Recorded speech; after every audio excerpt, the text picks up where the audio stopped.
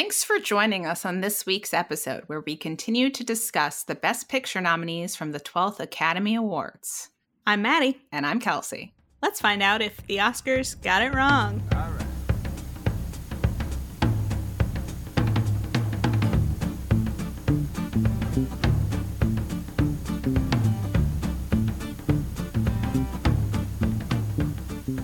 So, previously on The Oscars Got It Wrong, last week we were also discussing the films of 1939. And because there are 10 Best Picture nominees instead of the 5 we've usually had to deal with, we've invented a new bracket system. Yeah. It's a tournament. Made it a game. And so we previously decided on 5 losers that we discussed last week. And this week we will be discussing the 5 winners that made it through to the final round. Again, to recap, we decided the seeds of each of our pictures by their Rotten Tomatoes score.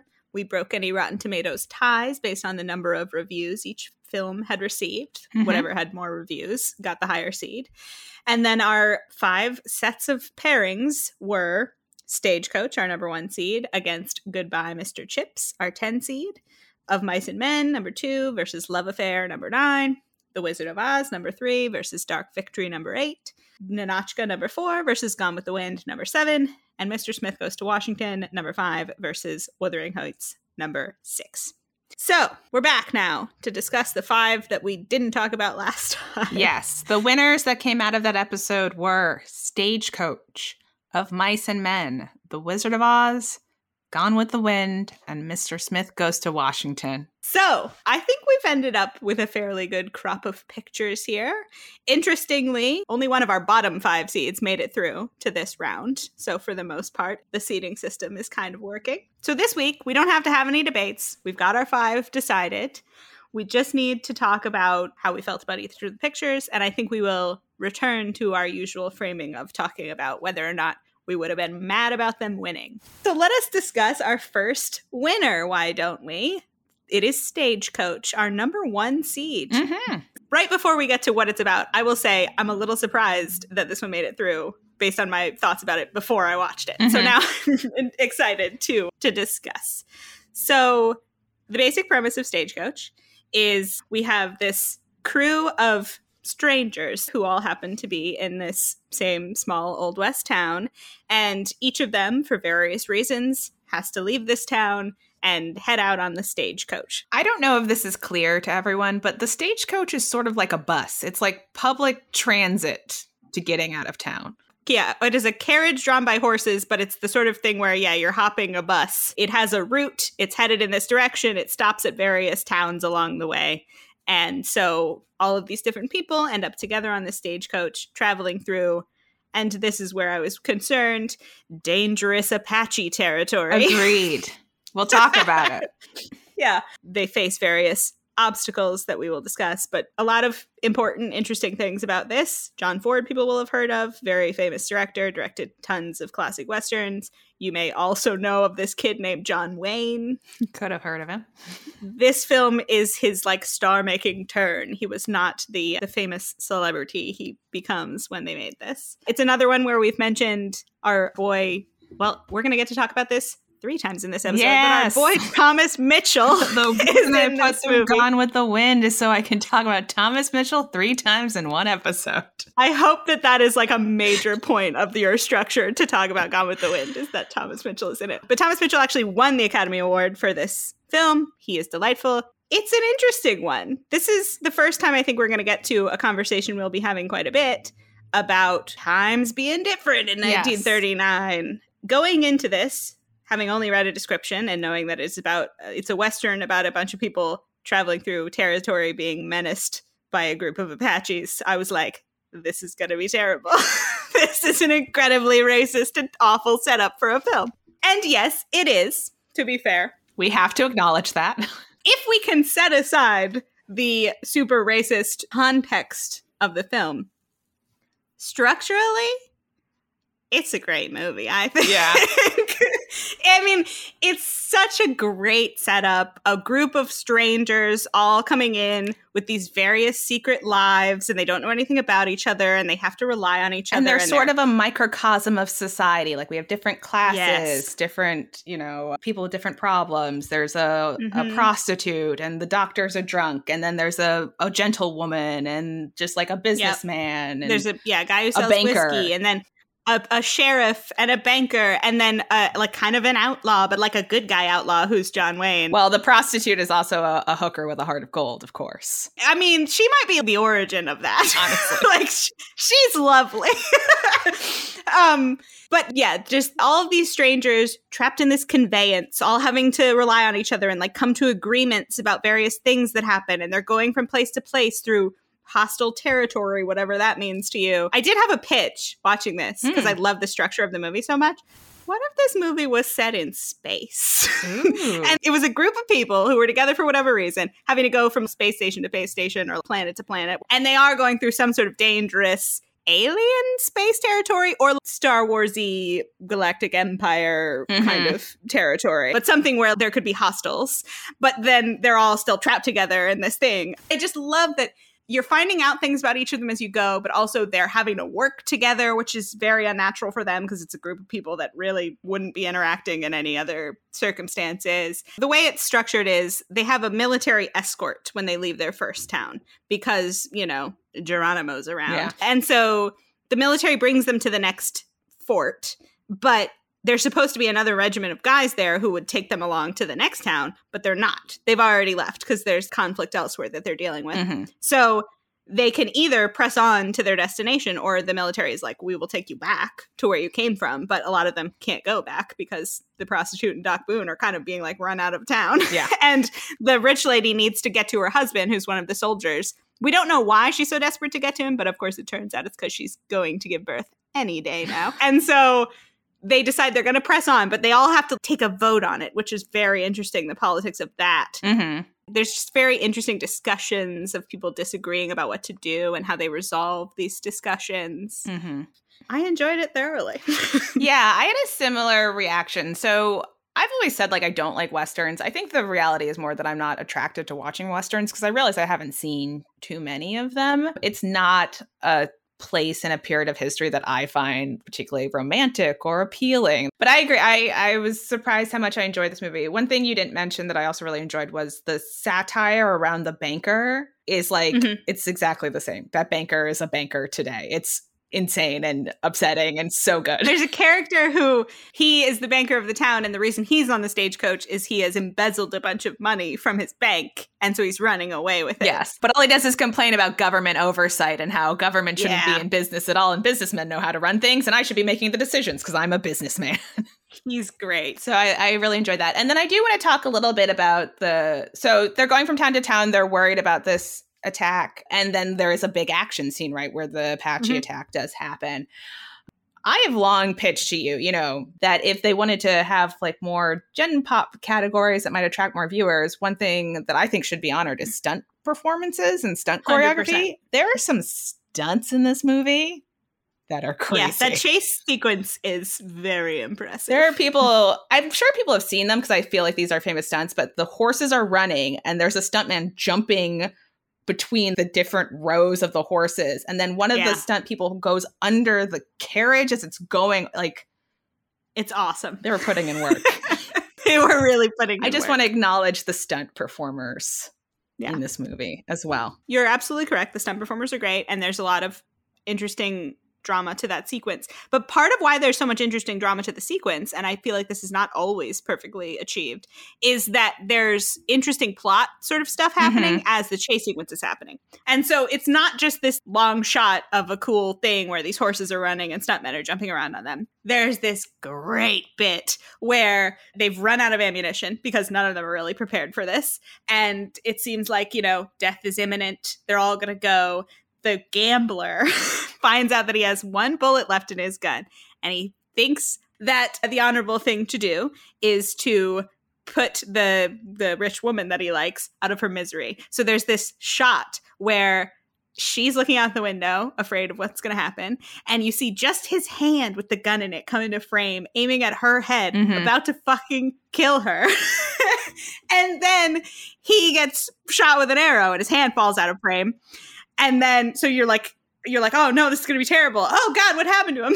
And then right at that moment, of course, the American cavalry arrive. Right. And everything is saved and fine. But I was captivated by that shot of him like about to kill her. And I was like, oh my God. Like, what is he doing?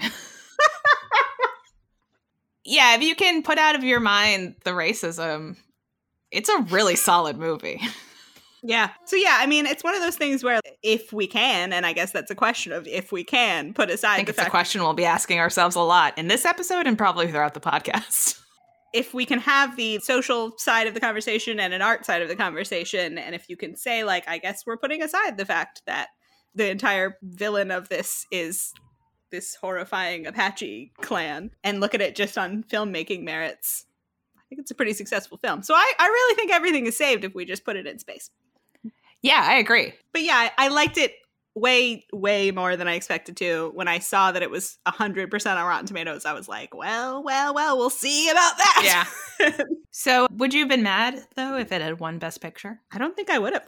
I would have been fine. Yeah, I could see it.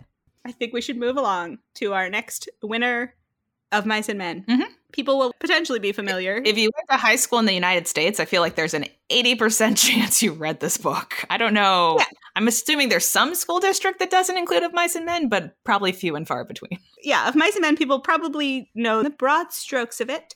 So the premise is we've got these, I always remember the big brothers, but they're not brothers. Mm-mm. They're two guys, George and Lenny, who are just guys who go from job to job. Yeah, it's the Great Depression. They're looking for work. Yes. And part of the reason they're moving from place to place is that Lenny is mentally disabled in some way. Mm-hmm. And he is a lovely guy, but he's very large and strong and often gets himself into trouble because he can't navigate social situations and doesn't know his own strength. Yes. So when they start the film, they are running from one job because Lenny came upon a woman who was wearing a pretty red dress, and he was really fascinated by the fabric of a red dress, and he grabbed onto it, and then she got freaked out and started yelling, and things escalated. Yes. And they were no longer welcome there. And so the two of them have this relationship where they seem very close. They've known each other a long time, and they both dream of one day having their own piece of land and not have to be beholden to all of these various people that they have to work for. Right. Like we know with the Great Depression that a lot of people took advantage of all these people who were so desperate for work, and that's definitely the situation that they're in. So yeah, when we first meet them, they're about to start a new job at this new farm, and obviously there are new bosses, new other workers that they're getting to know. There's the guy that owns the farm, but he hires them and then you don't really see him again, and then his son is very involved in everything. Yeah, he's got a real Napoleon complex. Yes, specifically. The son of the owner has this new wife, and he's extremely possessive. We end up in this situation where there are a bunch of new puppies on the farm, and Lenny really loves animals, and he gets given one of the puppies, and he keeps going to the barn to hang out with the puppy anytime he has any free time. Meanwhile, the woman who lives on the farm also has one of these puppies. Basically, it all builds to a tragic conclusion where the two of them are kind of bonding in the barn. And he's talking about how he likes to touch soft things, basically. And she's talking about how soft her hair is. And she invites him to touch her hair. And then he sort of grabs on too strongly, and then she gets freaked out, and then the fact that she's freaked out freaks him out, and he accidentally kills her. George knows that people are going to find and kill Lenny because he has done this, and probably not very nicely. And so as they're all out in this search party looking for Lenny, George finds him, and he has taken a gun with him, and he basically tells Lenny to look out over the water and imagine their wonderful farm together, and he kills him, and it's real sad. Yeah. It's a sad story. I was fascinated by, I think her name is May, the woman. I liked her a lot. And there was this great, really subtle scene where she's having dinner with her husband and the dad. and no one is saying anything. The guys are just like gross, and they're like eating this pie in this annoying, gross way, and no one's talking, and you feel her isolation and the fact that she's stuck here with these guys. I just was compelled by her. I found her very interesting. It's not a character you see a lot in stories about this period, I think. I think people are thinking a lot about the guys, and obviously, the Great Depression is rough on everyone. It's a very bad situation all around. I feel like I've talked way too long, though. What are your thoughts about Of Mice and Men? I mean, I thought it was a good film adaptation, I'll admit. So like we said, we read Of Mice and Men in high school. I haven't read it since. It's not a story I particularly love. I find it to be kind of dull, honestly. So like film also I found to be a little dull. It's not a story that grabs me. But I did think the direction throughout this movie was pretty interesting. There's a lot of shots through windows and shots through interesting spaces that I appreciated. So I remember the wife character being much worse in the book. I remember really, really hating her. And they did change and soften her for the film. There's a part in the book. It's the scene where Lenny is hanging out with Crooks, who's the black laborer on the farm. And in the book, in that scene, she threatens to accuse Crooks of rape, so he'll be lynched.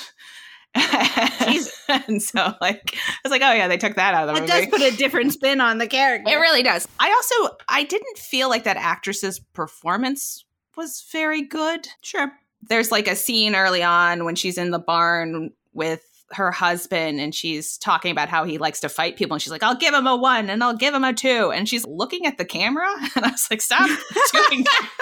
It's hilarious. I don't remember that.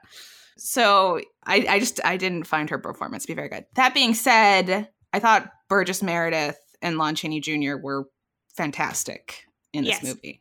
So I think it's a really solid adaptation. I think it's a faithful adaptation. It's just not maybe for me, just as a person who doesn't particularly love Of Mice and Men. As someone who doesn't love the story, it's maybe the best case scenario of what this story can be for you. There's interesting stuff about it, I will say, that I came across. The guy who plays Crooks, his name is Lee Whipper, and he originated the role in the stage play that came before this. Yes, I saw that too, yeah. And he's the only actor that came over from the stage play into the movie. And he's also the first African-American to join the Actors Equity Association, so the union for Broadway actors. He sounds like he had a really interesting life story. Yes. And he was very good, too. He was great. I liked him a lot. Imagine. We didn't mention it, but there's this interesting scene where George and Lenny and one of the farm hands together decide to pool their money to buy this farm. And so they get so close to achieving their dream before everything goes so wrong. But the two of them stumble into where Crooks lives, and there's this fascinating scene where Crooks is also talking about his own isolation because he lives by himself in a room, and the guys Lenny comes in and is talking about how he must be like lonely to be in the room by himself, and Crooks is like, nobody comes in here, like, right, and I'm not allowed in with all the white people, so yeah, exactly. That was very interesting. I liked him a lot. I liked Crooks. I felt like one of the weakest scenes for me was the scene when he accidentally kills May. Something about the way that it escalated, I thought, didn't exactly work for me. I mean, part of it is that she invites him to touch her and then immediately freaks out. And so you're like, well, that was kind of a weird situation. It seems like she was already afraid of him, and that's why she freaks out. But then it's like, why? Did you ask him to touch your hair?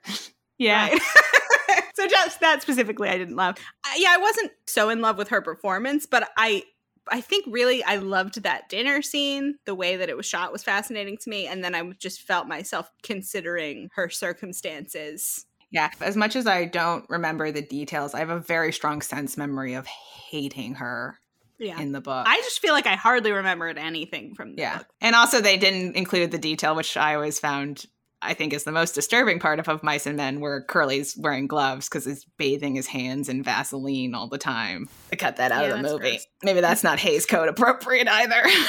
Well, they're definitely, I saw mention of them making some Hays Code changes to the film. But yeah, Burgess Meredith I thought was super charming. I've only really seen Burgess Meredith as an old man. I've only really seen him as the trainer in Rocky and the Penguin, so this was different. It's definitely a different vibe. And yeah, Lon Chaney Jr. is good and solid adaptation. So again, if you hate the story, your mileage may vary. I think it's worth saying, right? Like we said, Wuthering Heights, for me, based on what I read in the book, not a faithful adaptation. This, if you love Of Mice and Men, I think this is going to work for you. You're going to love it. It's going to work for you. Would you have been mad about it winning Best Picture? Yes. I think given this crop of things, yes. Let's talk about The Wizard of Oz. Yay, let's talk about The Wizard of Oz. I guess we do have to walk through The Wizard of Oz, which feels like we shouldn't have to. Who's listening to this who's never seen The Wizard of Oz? But I do want to say up front, like, you and I have had this conversation a number of times. I watched Casablanca for the first time as an adult, and I told you, like, you get to that last scene in Casablanca, and it's top to bottom iconic lines, and it's the weirdest experience.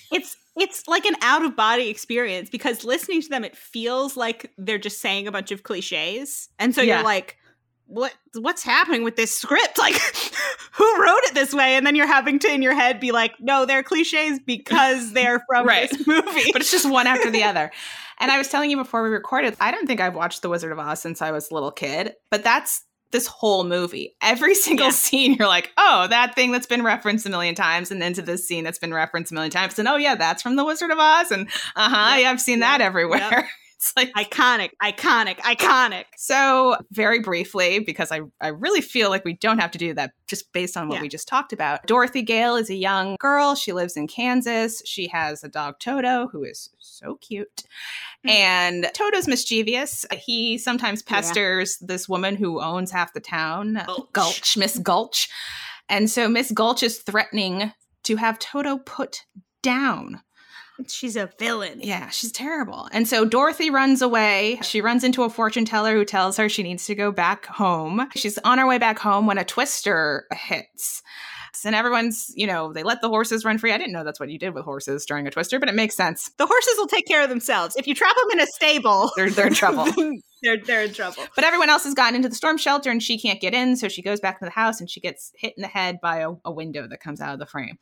And within her experience of what's happening, the twister picks up the house and takes her to the land of Oz. And in taking her to the land of Oz, the house drops on the Wicked Witch of the East, killing her. Everyone's super excited that she's dead because she's super wicked. And Dorothy gets her shoes, which her sister, the Wicked... Ruby slippers. Yes. Her sister, the Wicked Witch of the West, wants desperately. Dorothy, of course, wants to get home. And so she's told in order to get home, she has to follow the yellow brick road. To the Wizard of Oz. And as she goes along her journey, she meets and picks up some friends who are all in need of something that the wizard can hopefully give them.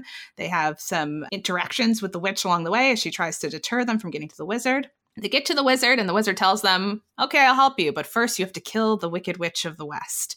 Which is dark. It's pretty. People think of this as a children's movie, but it's very It's pretty dark stuff to tell a teenager she has to kill a witch. They go and they do sort of by accident kill the Wicked Witch. Mm-hmm. I shouldn't say sort of, definitely by accident. It's an accident when they kill her. They go back to Oz. They find out the wizard is not a great, powerful wizard. He's a fraud. But he reveals to them that what they've been looking for is inside their heart all along, and the true journey was friendship or something.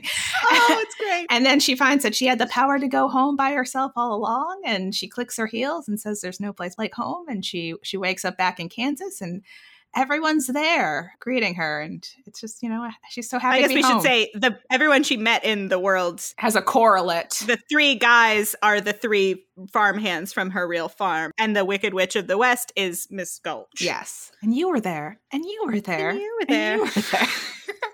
And she's just happy to be back home with Auntie Em and her uncle. Yeah, and she's learned that there's no place like home. And that's the Wizard of Oz. I will say I knew that I would love it, and I loved it every bit as much as I thought I would. As you said, like, every bit of it is so iconic, but some things have to be mentioned. The twister, incredible. It still looks so good. It looks so amazing. Good. And not just the twister and the winds and the storm, but they also do this stylistic thing where once she's in the house and she gets in her dream picked up by the twister, all this stuff is going by her window. Mm-hmm. Looks great. And then she lands in Oz. I guess we should say it starts out in sepia tone. Yeah. The scene where it transitions from the sepia to the color is still so magical. Like, it gives you chills. So good.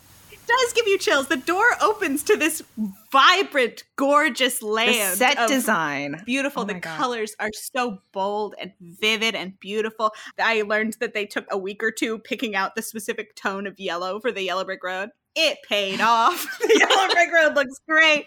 Everything in the town is just so bright. It really feels like you've gone to another place. Oh, and I skipped right over Somewhere Over the Rainbow, which she sings when she's still in Kansas. Yeah. It's such a beautiful song. It's so beautiful. And in the Twister, the house spinning around, like the fully intact house, looks so model. great. And that's another thing that you've seen done a bunch of times. A lot of this stuff doesn't look realistic, but it looks stylized and intentional in great ways. Absolutely. So it's not like that's what a house would look like in a Twister. But that Twister looks pretty real. The Twister looks real as shit. The Twister's so good.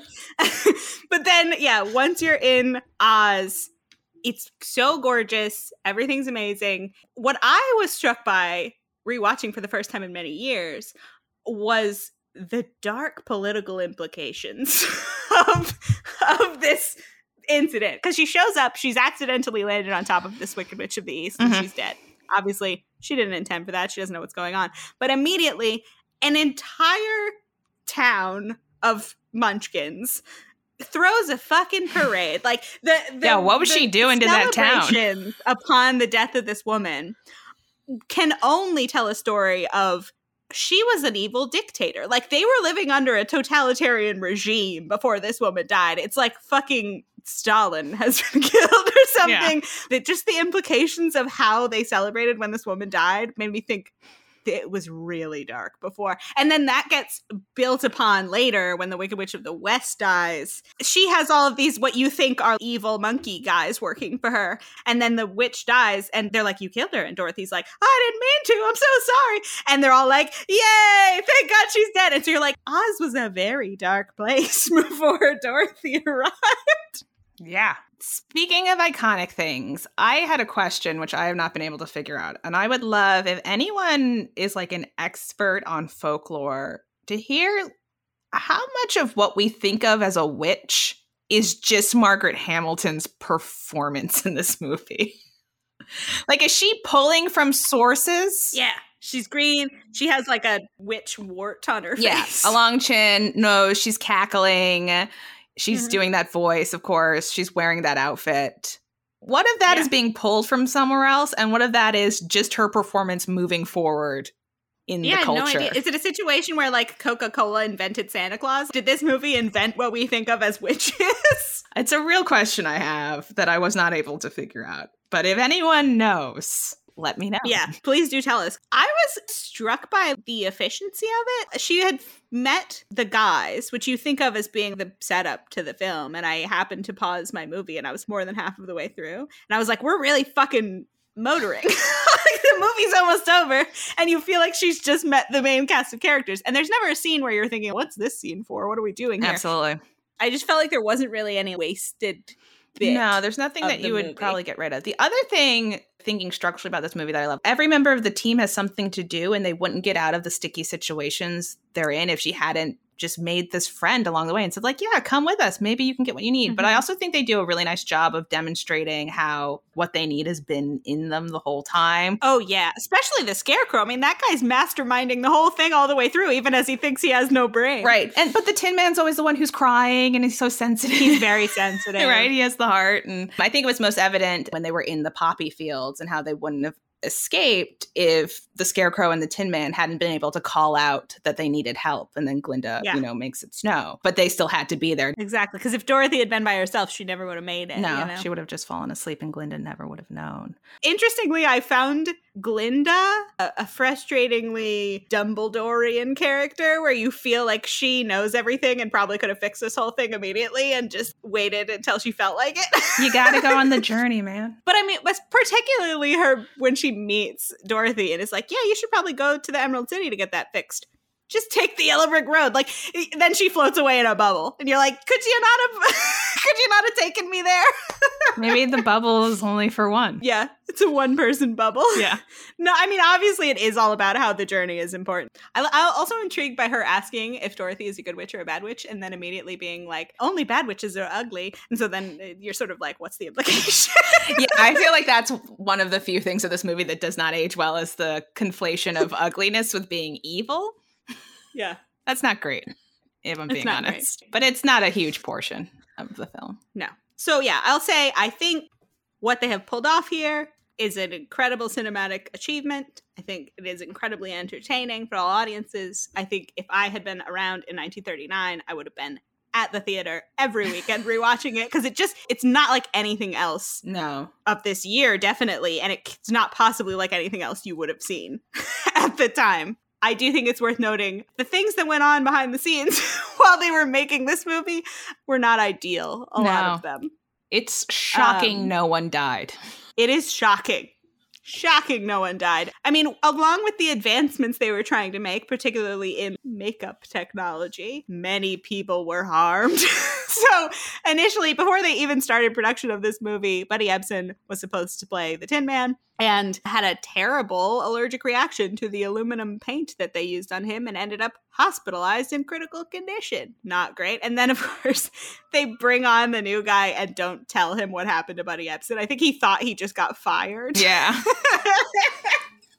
And they like made some quick changes to the makeup that he luckily did not have any problems with. But then the Wicked Witch's makeup too ended up being flammable. And you might have noticed that there are some pyrotechnics involved in her death scenes. And it went okay a couple of times. And then they accidentally set her on fire. Yeah. And she ended up in the hospital for about 6 weeks too. Also, they were pioneering some interesting prosthetic technology for the makeup of a couple of the guys. Which also still looks great. It looks incredible. I can't fault a single thing that ends up on screen on this film, but apparently it did sort of permanently mess up the faces of some of the guys. And in addition to Margaret Hamilton, one of her stunt doubles was severely injured when they did the sort of cloud riding scene. Surrender, Dorothy. That broom blew up and permanently scarred that woman's legs. So there were problems. Yes. There were definite problems. Also the asbestos. Oh yeah, the snow from the poppy scene is asbestos. I don't know that I have anything else to say. I love it. The lines are iconic. Again, it might be literally every scene that you're like, I've seen that again. I've heard that again. That's a famous saying. That's a famous song. The costumes are iconic. Kids are still dressing up as Dorothy for Halloween. Again, I think that's what we think witches look like. And I don't know if it's this movie or something before this movie. No idea. Yeah, I think it's great. Would you have been mad if this had won Best Picture? Not at all. I would have been quite pleased, I think. How about you? No, I would not have been mad. Okay, I think what we should do is skip over Gone with the Wind and have a bit of a conversation about Mr. Smith Goes to Washington. Okay. I love Mr. Smith Goes to Washington. We didn't say at the beginning of this which of these films we had seen before. For me, just 3 of them. So Wizard of Oz, Gone with the Wind, and Mr. Smith Goes to Washington. But same 3 for me. I love this movie. Mr. Smith Goes to Washington is about, like we said, a senator dies from a state with a very strong political machine, and they are in the process of trying to get this piece of graft through, buried in a bill. And so they can't figure out who to appoint. The governor's children end up encouraging him to appoint this boys leader who's like a nature person, Jefferson Smith. And so they decide, okay, he knows nothing about what's going on. He's super naive. We'll just put him in office for a few months and we can push this graft through and then the actual election will happen. Mm-hmm. And so Jefferson Smith is this very idealistic young man. He loves America. He loves the wilderness. He loves these boys. And he goes to Washington, and initially he's just happy to be there, but he starts to become interested in putting together his own bill, which is to build this boys' camp in the wilderness of his state that will allow kids from the city to get out into nature and experience people from different backgrounds as well as America in a different way. But unfortunately, this boys' camp is right where the Graff folks want to put their dam. And so now we have a conflict, right? He ends up finding out about it through the help of his secretary, who's played by Jean Arthur, and he decides that he will not help the machine. He's offered the opportunity to become part of the political machine. He decides to stand up. He's basically railroaded out of town. He's accused of profiting off of this bill that he's trying to put through, but he won't be run out of town. He won't be made a cynic. He decides to stand up, and he ends up turning the other senator who's been working with this the guy running the machine for years and years and years to admit that that's what's been going on. And that's Mr. Smith Goes to Washington. It's a Capra movie. You're going to enjoy it. Thomas Mitchell, again, is in this movie, and he's fantastic. He plays a journalist named Diz. It's uplifting. It's funny in places. Jimmy Stewart does some great physical comedy, which I really enjoy. I love his performance in this film. I love Jean Arthur, who's his aide. I think they have a great relationship. She also has a great relationship with Thomas Mitchell. They are fantastic. Jimmy Stewart's obviously great. He's great at Yes. everything. He's a presence. But probably my favorite thing about the movie is that Diz and Saunders are their names. Mhm. Their relationship is so great. They're these old cynics who work in DC and they know everything about the place and they just understand each other and they get along and they have this fascinating play off of each other because she's in politics and he's a journalist, and so you'd think there'd be sort of attention to it, but really they're more allies than anything.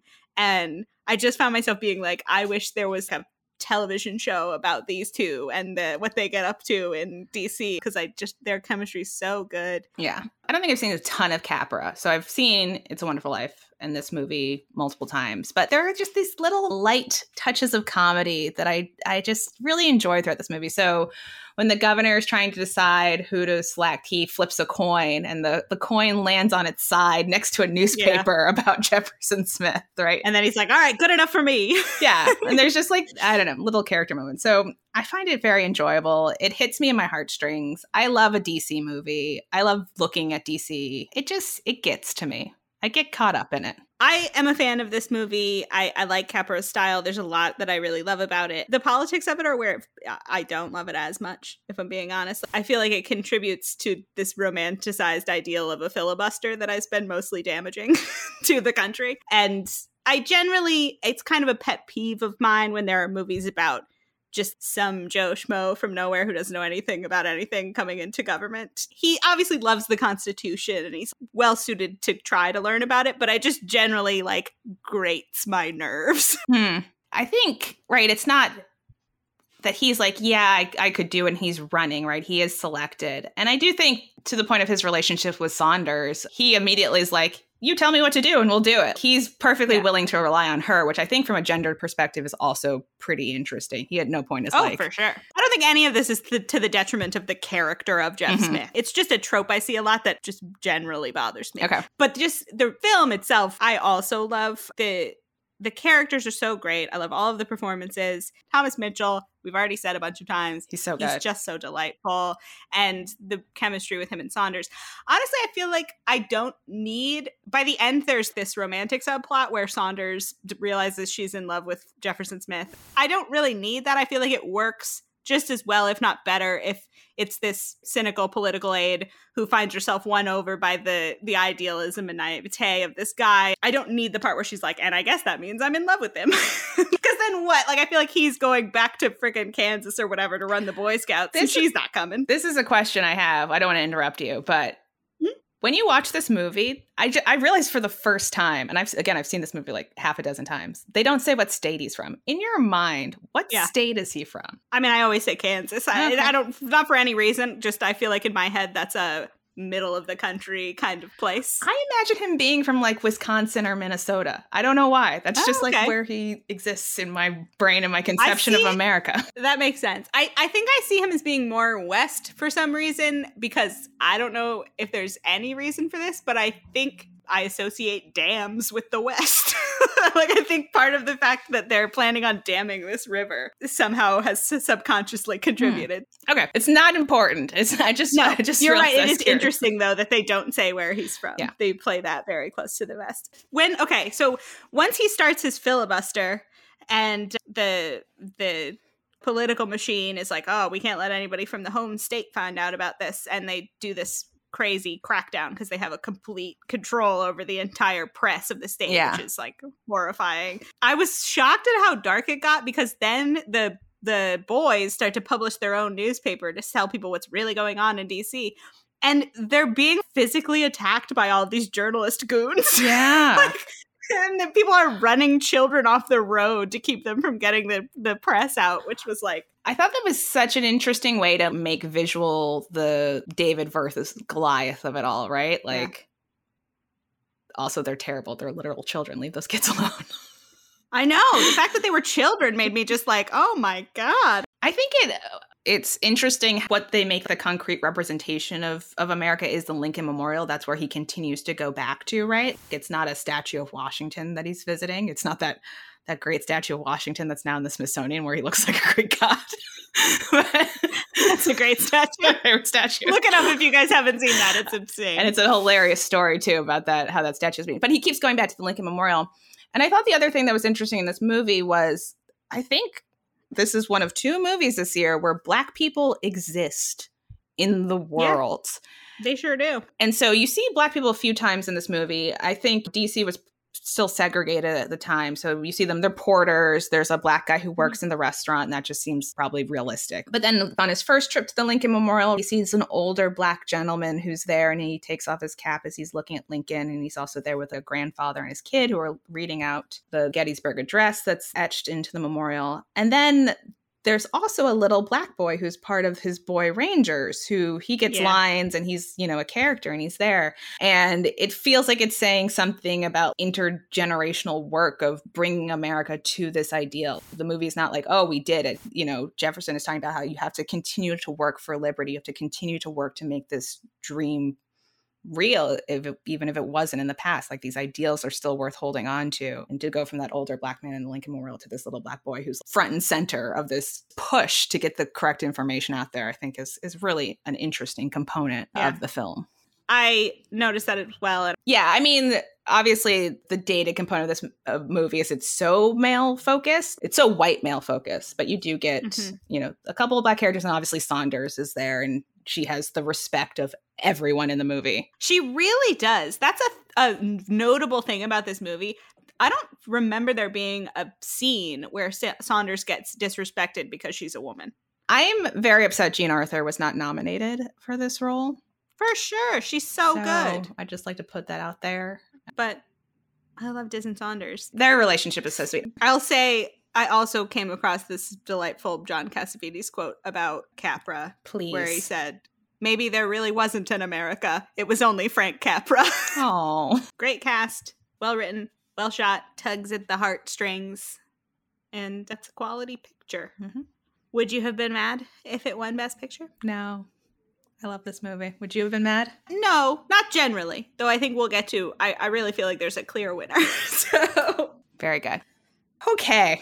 So, what's left on the list? Gone with the Wind. Okay, let's get into this. So, I thought a lot about how to talk about this movie over the last couple of weeks. So, I guess we should say we watched this movie together for the first time like 4 years ago. Yeah, something in that range. Pre-pandemic, definitely pre-pandemic. Mm-hmm. And then I rewatched it within the last couple of weeks. Sort of. You had it on. I had it on. I was doing paperwork. I will confess that I did not rewatch it because I just didn't want to do that to myself. Yes. So yeah. So you are more qualified to speak upon the topic. So yeah, my first point was I felt I had to rewatch this movie because I didn't feel like I remembered it well enough to talk about it, which honestly is a point against it, I will say, just off the bat. So like we talked about in the last episode, there's a couple of ways to talk about this movie. You can talk about it in a vacuum, not necessarily super worried about the content. An interesting way to view a film, but yes, it's possible. And then also talk about it not in a vacuum and thinking about the content in it. It raises the question of like, how do we evaluate films from the past that contain objectionable material? Yeah.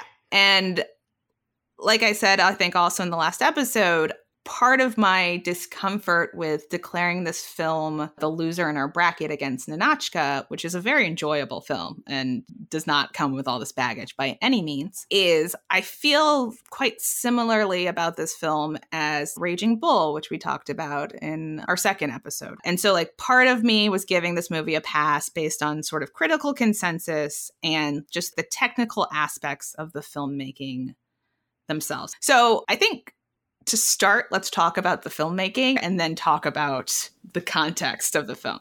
You know, the costumes are beautiful. The set design is lush. It's well shot. We talked about Victor Fleming did sort of both this movie and Wizard of Oz. That's a whole other story people should get into. Yeah. This is a man who the studios were shipping around from troubled production to troubled production. And each of those movies had at least 3 directors. Right. People should know. It was complicated. MGM was doing a lot. There are some really impressive shots in this movie. There's a shot where they're tending to the wounded and they pull out and there's all these bodies. That overhead shot is really good. That's like one of the few things that most stuck with me 4 years later from the movie was that shot. It's really impressive. There's, like we said, some of the special effects are really amazing as well, though the burning of Atlanta, the way they did that was incredible. Okay, so there's some technical aspects that work. Okay, so then the other thing, right, when you're thinking about a film, you can talk about the characters, right? Mm-hmm. Do these characters work? So, I was reading people's views on Scarlett O'Hara. I don't find her to be a particularly interesting character, but I think I don't find her compelling in very much the same way I don't find Jake LaMotta compelling. And I am told that is a very interesting character study, one of the greatest character studies ever made. And in both cases, I don't find these people interesting. They're both terrible people who have pretty straightforward impulses that are harmful. Is that interesting? Not to me, but maybe to you. I don't know. Not to me, if you're asking. Right. I don't find her particularly compelling, no. Yes. So again, like this is part of my okay, so I put Raging Bull through though. I think to be fair, right, Raging Bull is a much shorter movie. And one of the potential problems with Gone with the Wind is most of the other characters in the movie are pretty one note or bland, which for a 3.5+ hour long movie is crazy. Yeah, not what I would have chosen to do. Yeah. So thinking about this in comparison to something like Judgment at Nuremberg, which is also a pretty lengthy movie, right? That's 3+ hours long. The characters are fascinating. All of the characters, so interesting, so nuanced. Yeah. We get all their different perspectives. We get inside their heads. There's space to do it. But instead, we were like, Ashley is a guy she's interested in. He's boring. Yep. Melanie, his wife, is a nice lady. She stays nice through the whole movie. She's really nice. Okay. Now, we also can talk about Rhett, who I think is an interesting character. I think he is the most interesting character in the movie. Much like Raging Bull, where I watched and I was like, man, I wish this was a movie about Joe Pesci. I wish Gone with the Wind was a movie about Rhett Butler. I wish this was a movie about Joe Pesci, a statement I've said so many times in my life. I don't know if we want to talk a little bit about Rhett Butler here. I mean, I'll say I do think he's the most interesting character. I really think most of what appeals to me about Rhett Butler, though, is just Clark Gable. Mm-hmm. We had a discussion before we watched it about, I'd never seen a Clark Gable movie, I don't think. I mean, I might have seen something where he was like a minor character. I never really liked the look of him. You didn't like his mustache? To be a Clark Gable fan, I thought the mustache was obnoxious, and that was my main thought about him. I found him very charismatic in this movie. He's a super charming actor, understandably so. I guess I should have understood why he was, a Clark famous Gable. Lead actor, whatever. You're not going to love everybody, though. But I found his particular brand of charm to work in this. Though, I mean, you're right that he's a more interesting character. I still don't find that I really understand him. Like, why he loves her is always a mystery to me. Yeah, but he clearly has stuff going on and he's living his own life. He has an arc, whether or not you think the arc is good or not, whatever. But he changes as a person throughout the movie. Yeah. He's the only one who does. Yeah. When we watched it for the first time, my takeaway was, oh my God, he's just Han Solo. He's literally a guy who doesn't. I think you might mean Han Solo is Rhett Butler. I do. He's a guy who doesn't want to be involved. He's, doing his own thing. He's a smuggler. And then he gets involved with the rebel cause, which honestly, when I watched this movie, I was like, do I need to be nervous about Star Wars? Are the rebels in Star Wars actually trying to prop something up? But luckily, George Lucas made those prequels for us, so we know that they're on the side of good. We all know, yeah. So yeah, it's possibly that he's just bringing his own charm to it. But I think of all of the characters in the movie, he's off screen doing stuff. He's running blockades and he's hanging out with his prostitute friend and he's, making moves. And you're like, okay. Yeah, he's doing got stuff going on. But I mean, his main reason for being in the story is a thing that doesn't really work for me. He meets her and loves her, and even though she's always obsessed with Ashley for reasons none of us can understand, I fully agree that Rhett Butler is the most interesting character in it. I just don't know that really says that much. But yeah, I think, I don't know for me that this movie is operating super well on a character level. Because again, I understand that other people, for some reason, find Scarlett O'Hara compelling. I have read their assessments of her, but I do not agree. Truly don't understand it. I think you can ask a question about a movie of, is it entertaining throughout? I think we would both say No, it is very long, and there are parts that lag greatly. Yes. Hours worth of them. And I mean, even at the time, we did come across reviews, contemporaneous reviews, of people saying he was overly faithful to the source material. Probably there's a lot of this that could have been cut out. And all of that is still true. I mean, you didn't get into it with the specifics of what's happening in the movie, but she has several marriages. There's a husband in particular that definitely could have just not existed at all. Like, that storyline didn't need to happen. It gets repetitive because she's trying to keep her plantation running on her own without the help of the people she would normally have. Who would those people be? So then she keeps doing things like she meets somebody who has some money, and then she needs to marry that person because she needs his money, and so she does, and then that person happens to die. And like, this happens multiple times, and then even that's also why she marries Rhett, is because he asks, and she still can't be with Ashley. Never could be with Ashley.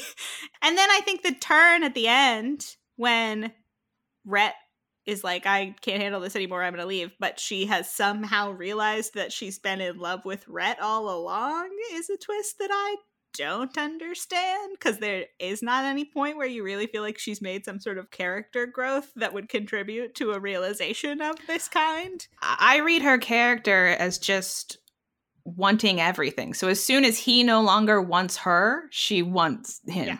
But yeah, it's like just dumb. You're like, okay. I know. I don't find it particularly interesting. So, right. So like a movie can operate on like an entertainment level where you're just like, well, it's a great time. It's a thrill ride.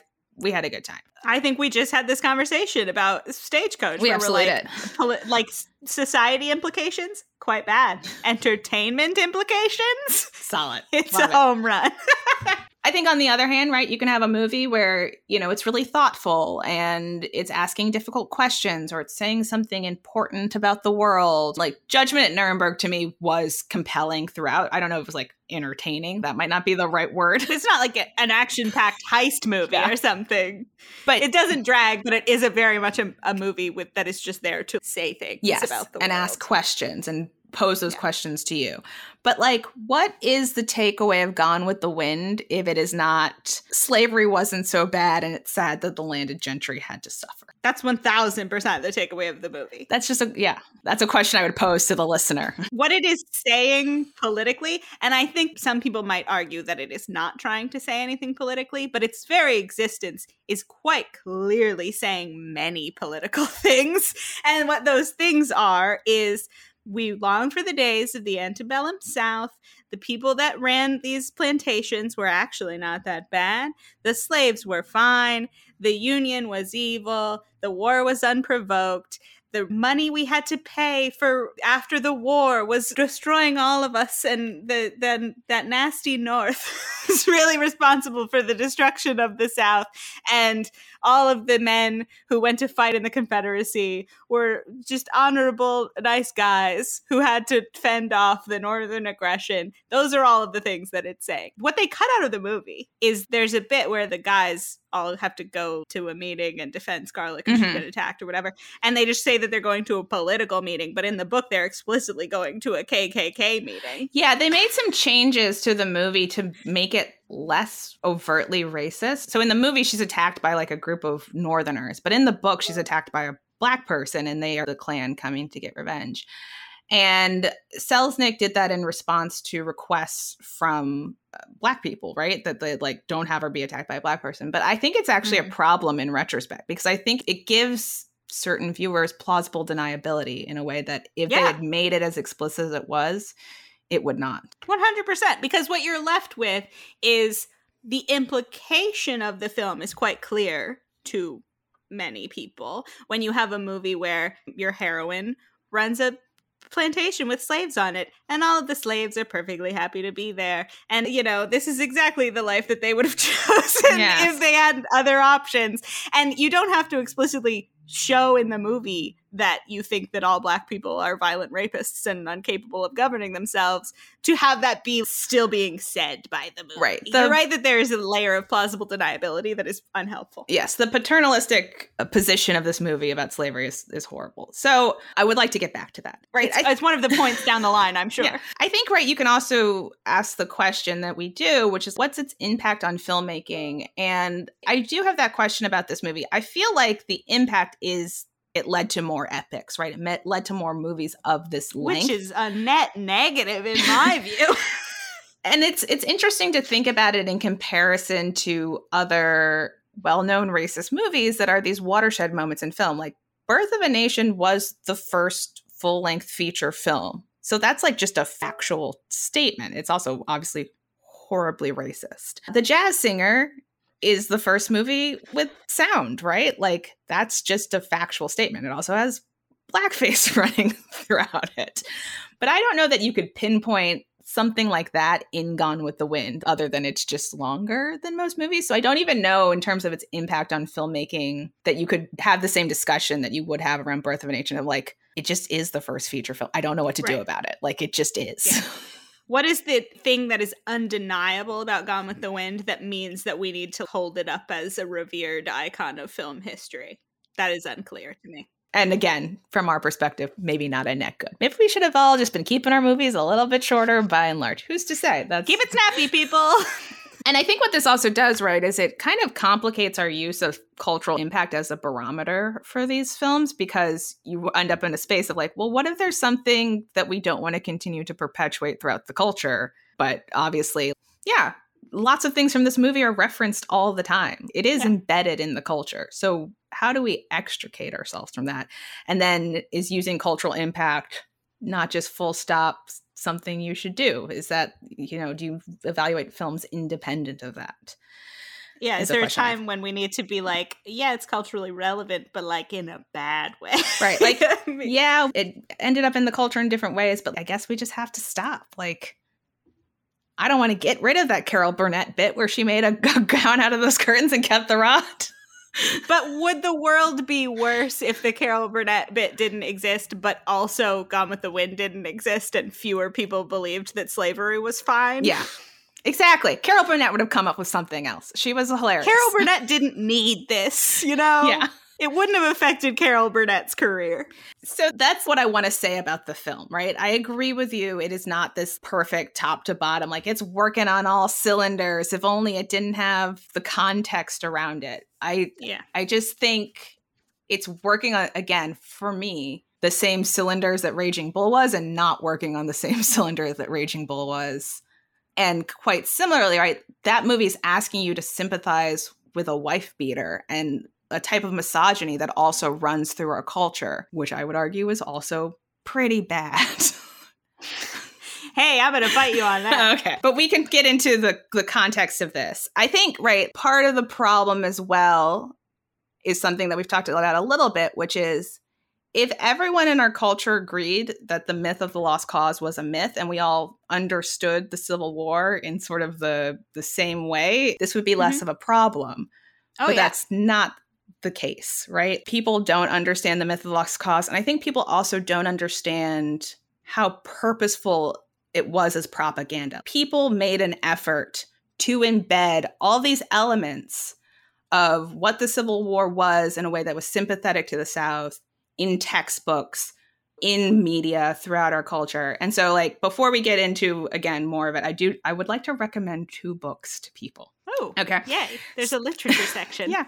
So one book I love, which is sort of a step-by-step breakdown of all of the components of the myth of the lost cause and then a refutation of them, is a book called The Myth of the Lost Cause, Why the South Fought the Civil War and Why the North Won, by Edward H. Bonekemper. It is a great, just step-by-step, these are all the points of the myth. This is why it's all fake. And I've listened to that book and I like that. But I did find another book, which I It sounds very, very interesting. And from what I've read, seems to be a nice companion piece. I will admit I have not quite read this yet, but it's called Causes Won, Lost, and Forgotten: How Hollywood and Popular Art Shape What We Know About the Civil War, by a guy named Gary Gallagher, who's a professor at UVA of Civil War history. So like, love the idea of that. Yeah. I know. I'm looking forward to reading it. So I'll just throw those two resources out there if you are not fully familiar with all of the beats of the Myth of the Lost Cause, because this movie matches up with them like step by step. It's amazing how much this is in line with the propaganda of that myth. And it's a problem because people believe it. If no one believed it anymore, it would be fine. We could all view this as like, oh, that's nonsense, but look at those costumes. So that's my long essay and spiel and all my thoughts. That's a lot of excellent thoughts. I mean, I don't really want to quibble with you too much about distinctions between this and Raging Bull, because I think you and I have slightly different opinions about Raging Bull, though I don't disagree with you about the societal implications of Raging Bull. I think just for me personally, the character's slightly more interesting than he is to you. But also, I think there's a slight distinction that I won't belabor, where you're right that Gone with the Wind is incredibly culturally relevant, but I don't necessarily believe as much that critics are the ones holding it up as like a perfect piece of cinema. I think it's a thing that people have not. I mean, you're going to bring up AFI. I agree with you about AFI. But you can find lots more people now writing think pieces about how we were wrong about Gone with the Wind. And as we noticed, people at the time were saying it's not a perfect piece of cinema. It's long and it has all of these parts that shouldn't be in it. Well, to be fair, right, I think there are so many movies that uphold the type of Raging Bull character as a sympathetic figure. It's not quite the same. Like, this is an icon of the Myth of the Lost Cause. There's almost nothing else like it. Yes. I think you're kind of saying what I'm thinking anyway. There's something special about Gone with the Wind in terms of its effect on our culture, in that it is not just an example of these bad beliefs, it is almost the origin of the bad beliefs. Not exactly, but every single terrible lie people have been told about the Lost Cause is in this movie. Right. It's not just one example of a misogynist bad guy that we get all of the time and should have less of, certainly. I agree with you. What else is there to say about Gone with the Wind? A thing worth talking about, I think, is Hattie McDaniel. So Hattie McDaniel plays Mammy in the movie. She was nominated for and won an Academy Award for her performance. I believe the first Black person to win an Academy Award. Yes. So there are people who will speak to this movie as being sort of important for like progressive race relations, which is a really interesting argument to try to work yourself into. To me, what was most notable about the whole thing is how Hattie McDaniel was treated through the entire process of this, where they had this huge premiere in Georgia of the movie that Hattie McDaniel was not allowed to attend because it was a segregated venue. And then Hattie McDaniel at the Academy Awards, if you'll remember, a winner of an Academy Award, was not allowed at the Academy Award ceremony to sit with the other actors of Gone with the Wind because, again, it was a segregated event. I don't understand how we can think of ourselves as being in a place where we should recognize the great work of this woman. But let's make sure she's not attending any of the events to promote the film. Like, how is this working in people's minds is fascinating to me. Yeah. 2 points around that, right, is also, it was Clark Gable who had to demand that they desegregate the set. Which is like, how are you not going to have the set desegregated when you have Black people in the scenes? Right. I think the other issue with the win, right, it's not like it was a watershed moment and then, we were, nominating Black people left and right and they were winning left and right. Another Black person doesn't get nominated for a performing role for 10 years. And another Black person doesn't win for a performing role for almost 25 years. So, is an isolated incident progress? Is a question you could ask.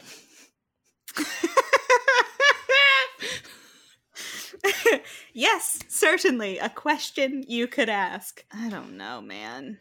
Gone with the Wind. Again, I have a lot of heartburn about... Especially since I made you take sole responsibility for putting it through to the winner's round. I have a lot of heartburn about feeling anything positive about Gone with the Wind. Well, to be honest, it doesn't sound like you're really saying anything positive about Gone with the Wind. It feels like you're feeling like you would be a hypocritical person if you did not put it through, given that you had put through Raging Bull. Yes. Although, I will say, the costume designers, they did a great job. Sure. But yeah, I don't think we're leaving this thinking that either of us are arguing anything in favor of Gone with the Wind, really. I'm looking forward to never watching Gone with the Wind again. I can say that with the utmost certainty. It's going to be a great future. Although it does go, as I said to you, it does go down easier if you are doing other stuff. Yeah, I can imagine. I guess I don't feel that bad about us leaving it for this episode since it is the winner and it does there's so much to be said about it. Yes. Are you mad that it won? Furious. Yeah, fuck Gone with the Wind. Don't feel like it should have been nominated. I don't feel like it should have been made.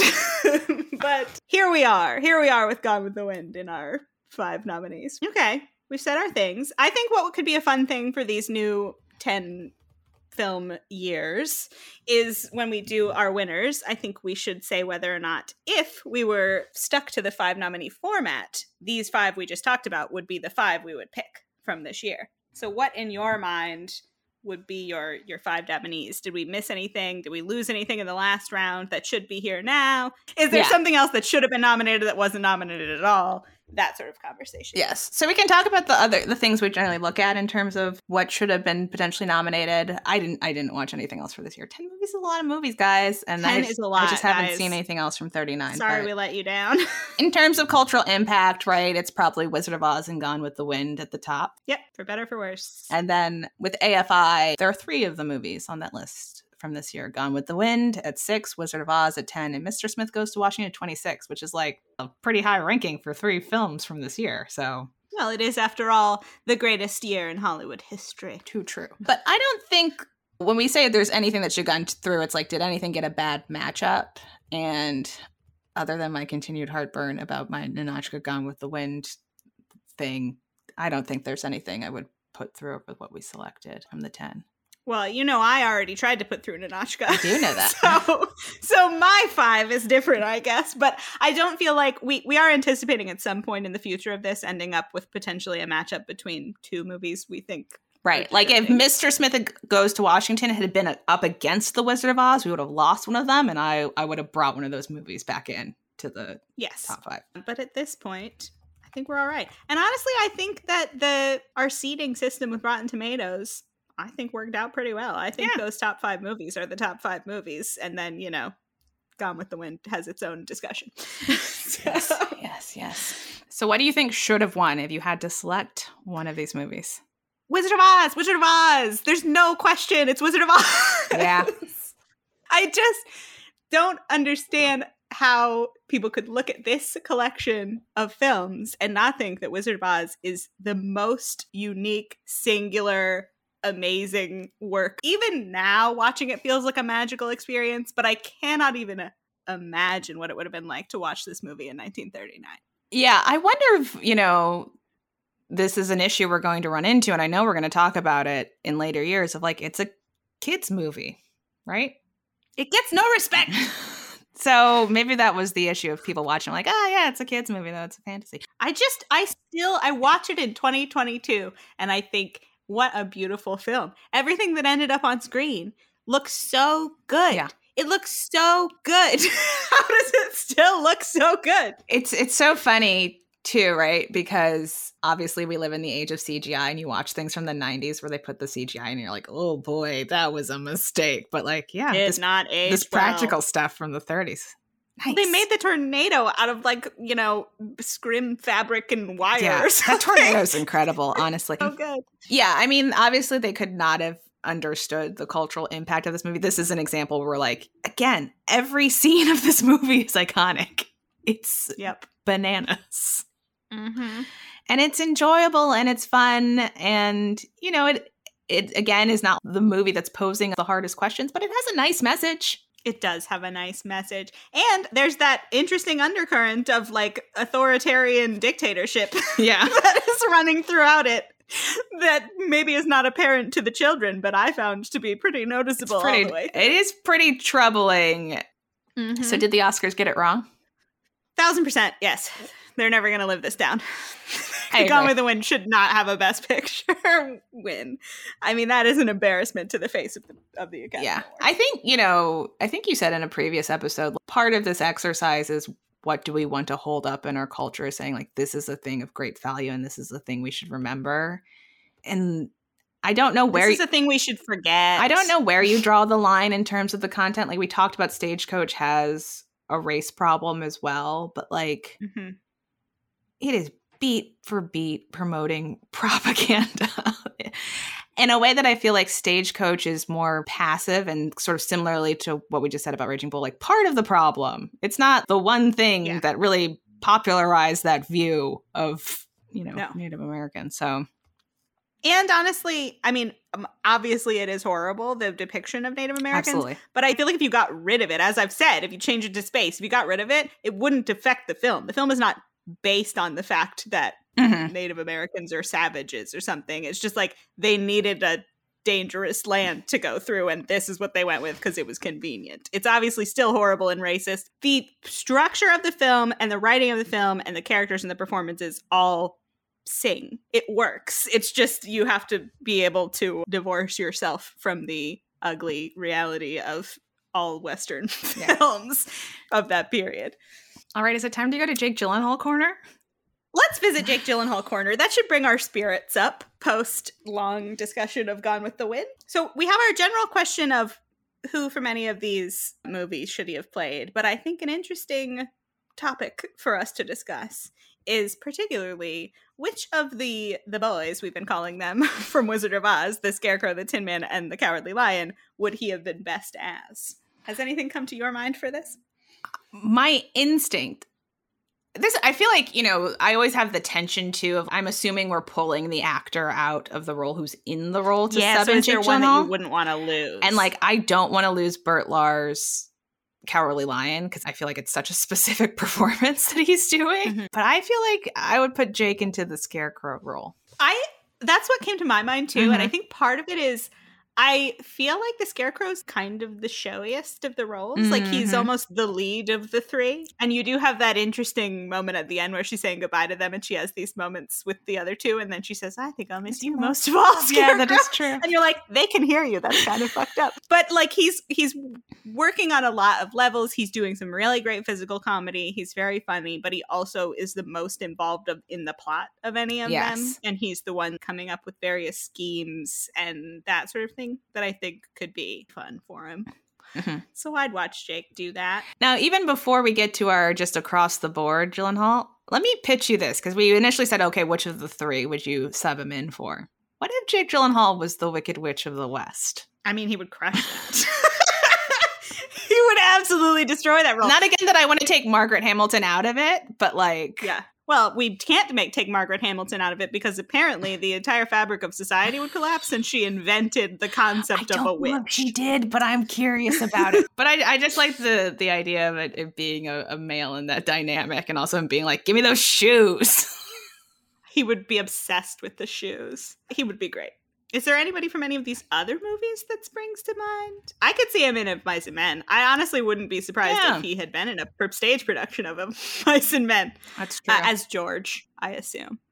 I don't think he's big enough to be a Lenny. No. What else we got going on? I mean, he could be in Stagecoach. Anybody could be in Stagecoach. There's room for everybody. Yeah, Gyllenhaal could be in Stagecoach, but I honestly don't mind keeping him in Wizard of Oz as the Scarecrow. Well, it's just so fucking fun. And I think there's this inherent camp element to Wizard of Oz that I just think he would enjoy. Yeah. Or again, Wicked Witch. I mean, what's campier than Jake Gyllenhaal as the Wicked Witch? That's fun times. I love it. That is a stroke of inspiration on your part. Okay. Well, we've said a lot. We've shared a lot of feelings and thoughts. I guess first, do you see yourself coming back to any of these films? Obviously, we'll be rewatching The Wizard of Oz at some point in our lives. Yeah, and like I said, I love Mr. Smith Goes to Washington. I own it on DVD. I will most likely watch that movie again at some point in my life. Honestly, if I met someone and they hadn't seen Stagecoach, I might be like, it's better than you might imagine if you're not into Westerns. 1000% it is. And that's another situation where, if Stagecoach or Mr. Smith Goes to Washington was quote unquote on, Yeah. I might flip it on the TV if I'm Absolutely. scrolling around in some situation. I enjoyed Of Mice and Men, but it's not like a repeat popcorn picture for me, and I will absolutely never be watching Gone with the Wind again. I'm honestly really looking forward to it. I like the knowledge that I won't have to watch that movie again. It's very calming. Yeah, what a soothing thought. So now we get to our what have we learned? Again, the uber mission of this whole project is one, for us to become more literate in Best Picture nominees, but two, to come up with, if we think there is such a thing, an idea of like, what are the qualities of a Best Picture? I mean, do you think? Go ahead. I was going to say, I know that you needed, in order to keep yourself honest, you put Gone with the Wind through to this round. Do you think this has taught you that you just shouldn't be considering cultural relevance as much as you have been in the past? That's a very good question. I mean, yeah, I will probably have less heartburn throughout the course of this podcast if I just like expressed my true feelings and like didn't try to account for what other people are telling me they are experiencing while watching a film. It makes it, like I said, where do you draw the line in terms of what the content of the picture is? And so like, if I'm not drawing the line based on my own ethical values, it becomes a lot messier to determine where to draw the line, because I'm not just listening to my heart, as it were. Listen to your heart. Yeah. It is tough. Line drawing is always difficult. I really feel like most of us should be able to agree that active propaganda in favor of slavery is on the wrong side of the line. You would hope so. You would hope so. What I was going to say is I think, we'll be grappling throughout this podcast with epics. I think, the Academy loves epics. There, again, it's a matter of taste. Some people love epics. It's a matter of attention span. It's a matter of attention span. So we'll see how that shakes out. I think we mentioned in the episode for 61, like there were a couple of epics that were in the highest grossing picture that weren't nominated in the West Side Story year. And I like mentioned, like, oh, we really dodged a bullet. So it'll be also interesting to see like when epics are nominated over time and how that maybe shifts around. I think, to my knowledge, there is precisely one set of movies that could be called epics that I love, which are the Lord of the Rings movies. So we'll track that a little bit, I think. Yeah. And I know you don't love Lord of the Rings, but I don't love Lord of the Rings, but we've already discussed it, and I think this could probably be considered an epic. I adore There Will Be Blood. Oh, yeah. That's an epic I like. But yeah, generally not a genre that inherently appeals to either of us. Yeah. So I think, worth thinking about. Yeah. We always are grappling with cultural relevance. What do we define that as? And how much are we taking it into account will change as we go along. Absolutely. Another thing that we've been wanting to track, which I will bring up because I had forgotten about this when we first talked about it, which is we mentioned, like, do we ever think we'll select a biopic as something that should be Best Picture? And we have. It's Raging Bull. Yeah, we have. Yeah. That's true. Something to consider that we thought of as a thing to track are original ideas versus things that are based on IP. Yes. So that's an interesting thing to think about for this episode, because we certainly have a lot of IP. Really, as we always do. Obviously, Gone with the Wind, we talked a lot about it being based on a novel. Wuthering Heights based on a novel. Mr. Smith Goes to Washington is based on a short story, I think. Wizard of Oz based on a novel. Ooh, is Stagecoach? I haven't looked that up. That might be based on a story. Goodbye, Mr. Chips is also. That's a novel. One that I know is not is Ninotchka, because it came from that 3-sentence pitch by Melchior Lentil. Yeah, he crushed it. I love that pitch. What about Dark Victory and Love Affair? Oh, Stagecoach is an adaptation. Yeah, I mean, a lot of those old Westerns were like somebody wrote a short story or something, and then... I mean, it feels like it had to be a story because it's just such a finely crafted story. I think Dark Victory is not based on something. That feels like something someone could come up with for a movie. Yeah, definitely. And then Love Affair. Yeah, here, I'm reading this. Leo McCarey, the director, got tired of directing screwball comedies. Who could ever get tired of such a thing? And his wife suggested they go on a cruising vacation around Europe. When they returned to the US, they watched the Statue of Liberty pass. McCarey immediately told her his idea about two passengers who fall in love on a cruise and realize they're both obligated to somebody else. So there you go. Original he created idea. it after a boat trip. So that's, I think, 70% adaptations, 30% original ideas. It's so many adaptations. I guess it's funny because I feel like it's a sort of a modern thing that we are all like, does no one have any ideas anymore? That's why I brought it up, because I feel like that's a complaint you hear now. But I'm also curious. So we have to go back and like probably make a spreadsheet to keep track of this because we're going to cover so many movies. But I'm also curious if that's like a complaint about highbrow movies, or it's actually more a complaint about popcorn flicks that no one has original ideas anymore. Because those have also all become adaptations in a way that I think there did used to be more original idea popcorn flicks. We'll see. Yeah. We'll see how things shake out. But we're at 70-30 split for this year.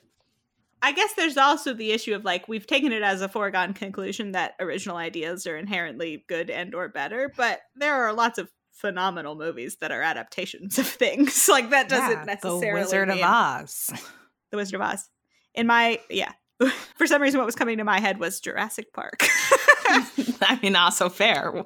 I can't wait until we can talk about Spielberg. We haven't done any Spielbergs yet. We haven't been in the 90s at all. We've been in the 70s and the 80s, but not the right. We just keep missing him. We were in the 80s. What was he doing in 1989?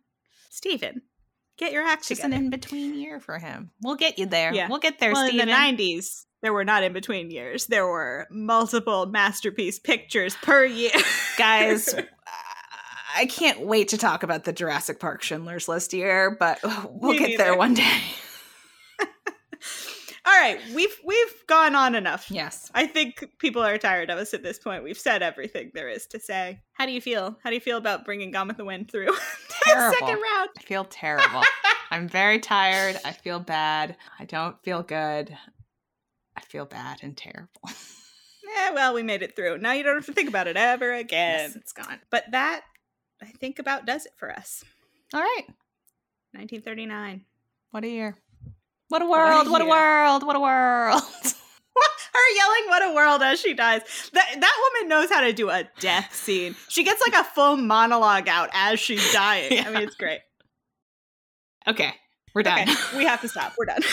So what are we talking about next time? Next time, it is the 55th Academy Awards, or the films of 1982.